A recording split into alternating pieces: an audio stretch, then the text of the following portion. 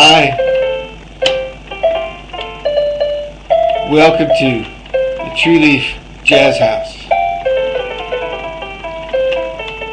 So, what separates this monk from Thelonious Monk? I had to get that put in somewhere. Well, talent, and an ear for music, and an understanding of how to play the piano. That's what separates me from Thelonious Monk and John Coltrane and all the rest of the jazz greats. You know, in this, I'm going to tell you a little bit about my background. Old Jundo comes from a musical family. I mean, a serious one. My uncle is a symphony conductor. He used to be Leonard Bernstein's assistant with the New York Philharmonic. My sister is a professional jazz dancer who was on Broadway for a long time. And my mother was a jazz singer from the 1950s. They're not famous or anything, but those people know music. And me? I have a tin ear. I'm the black sheep of the family. That's true. But maybe, even though I can't play two notes on the piano or tune a guitar, maybe something let me recognize music a little bit, growing up in the house I did.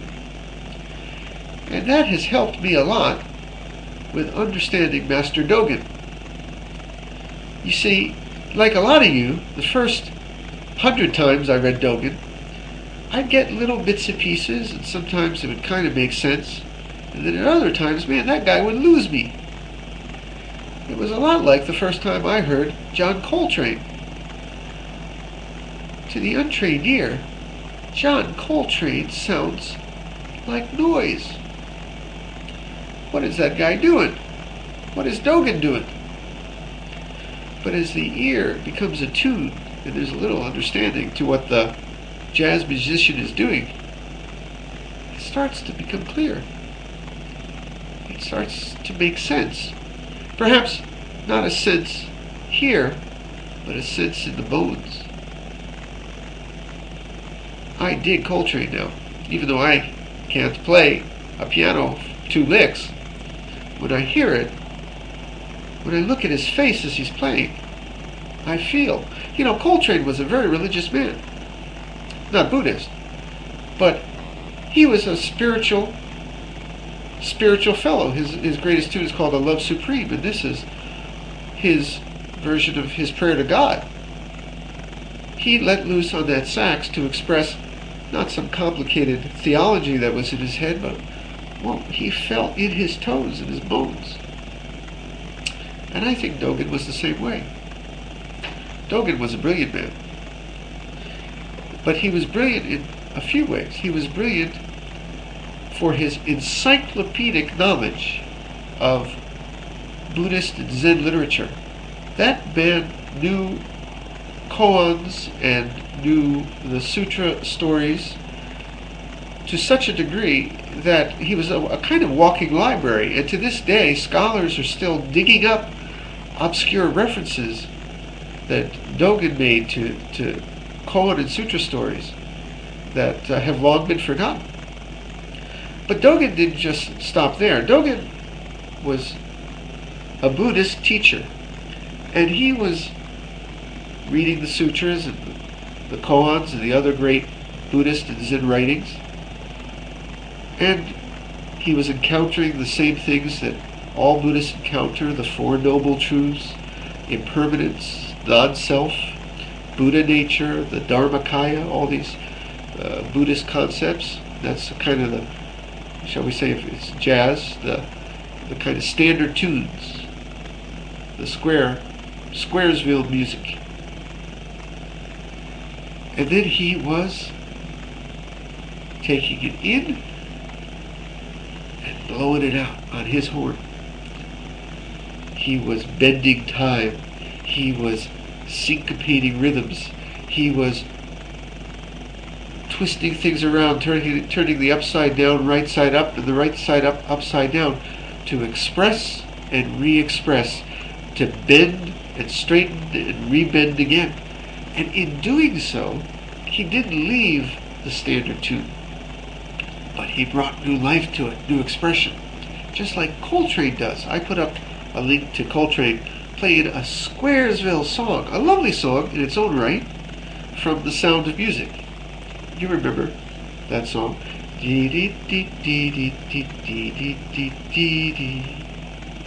What is it?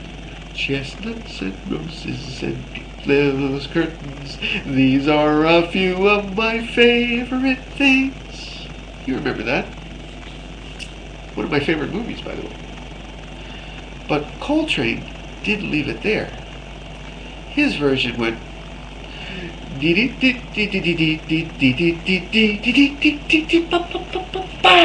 he brought new life, new vision to this same old song.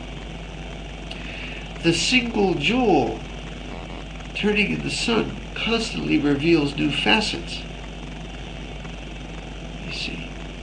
And Dogen discovered endless new facets in these teachings by playing jazz. He's a jazz musician. And I'm going to say something sacrilegious in maybe the Soto world.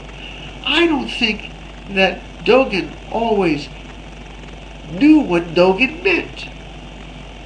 Not in the kind of logical way. Dogen was expressing anymore. I don't think that Coltrane knew what Coltrane meant by a particular note he was hitting. It was the sound that would vibrate from here to the end of time. Let me give you an example here. I'm going to put this up on the blog. So, basic concept of Buddhism. You have Buddha nature. What is Buddha nature? Let's just say, in the Squaresville way, it's your potential to become Buddha. It's your inner Buddha. And we usually say, you have Buddha nature. Dogen, in the simplest little change he made, he played with the word. He started to say, you are Buddha nature. And then he wanted to express maybe something like, all things are Buddha nature, including Buddhas and sentient beings. And that it's this wonderful, deep interconnection of Buddha nature. Okay? That's basically maybe what he wanted to say. But how did Dogen blow his horn? Well, by saying something like this, when he talks about the world-honored one, that's the Buddha, right? So Dogen says, what is the essential point of the world-honored one saying, all living beings in their entirety have the Buddha nature? One speaks of living beings, sentient beings, or the multitude of beings, or the multitude of types. The term entirety of being refers to living beings. The multitude of beings, that is, the entirety of being is the Buddha nature. One entirety of the entirety of being is called living beings. At this very moment, the interior and the exterior of living beings is the entirety of being of the Buddha nature. Skip a couple lines. We should realize that the being that is here, made the entirety of being by the Buddha nature, is not the being of being and non-being. The entirety of being is the word of the Buddha, the tongue of the Buddha, the eyes of the Buddha and ancestors, the nose of the patch-robed monk. Further, the entirety of being is not initial being, not original being, not marvelous being. How much less is it conditioned being or deluded being? It has nothing to do with the likes of mind and object, nature and attribute. Therefore, the circumstance... Now, there's a lot of traditional, standard Buddhist concepts in there. Things like original being and mind and object, nature and attribute. There's a lot of standard tuned Buddhist philosophy in there. But what Dogen is doing, as you can tell, is jazzing it up. Jazzing it up. So my advice to you to really understand Dogen is to hear it like jazz music. Hear the sound that Dogen was trying to express knowing that at the same time he was trying to express a lot of standard views of Mahayana Buddhism. He was a Mahayana Buddhist. He was a Zen Mahayana Buddhist. Okay?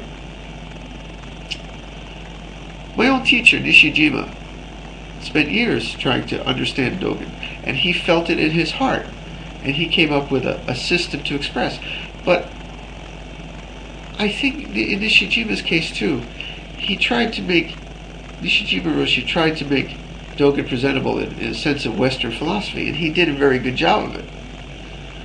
But I think you have to hear that Dogen was not only a walking encyclopedia of Buddhism, he was a wordsmith, he was a poet, he was a literary man who appreciated the sound of words. A lot of it, if you look at the Japanese of what Dogen was doing, he was playing with the kanji, looking at double and triple entendres, and making puns with the sound, and reversing the different Chinese characters just playfully, just to get a different sound out of it.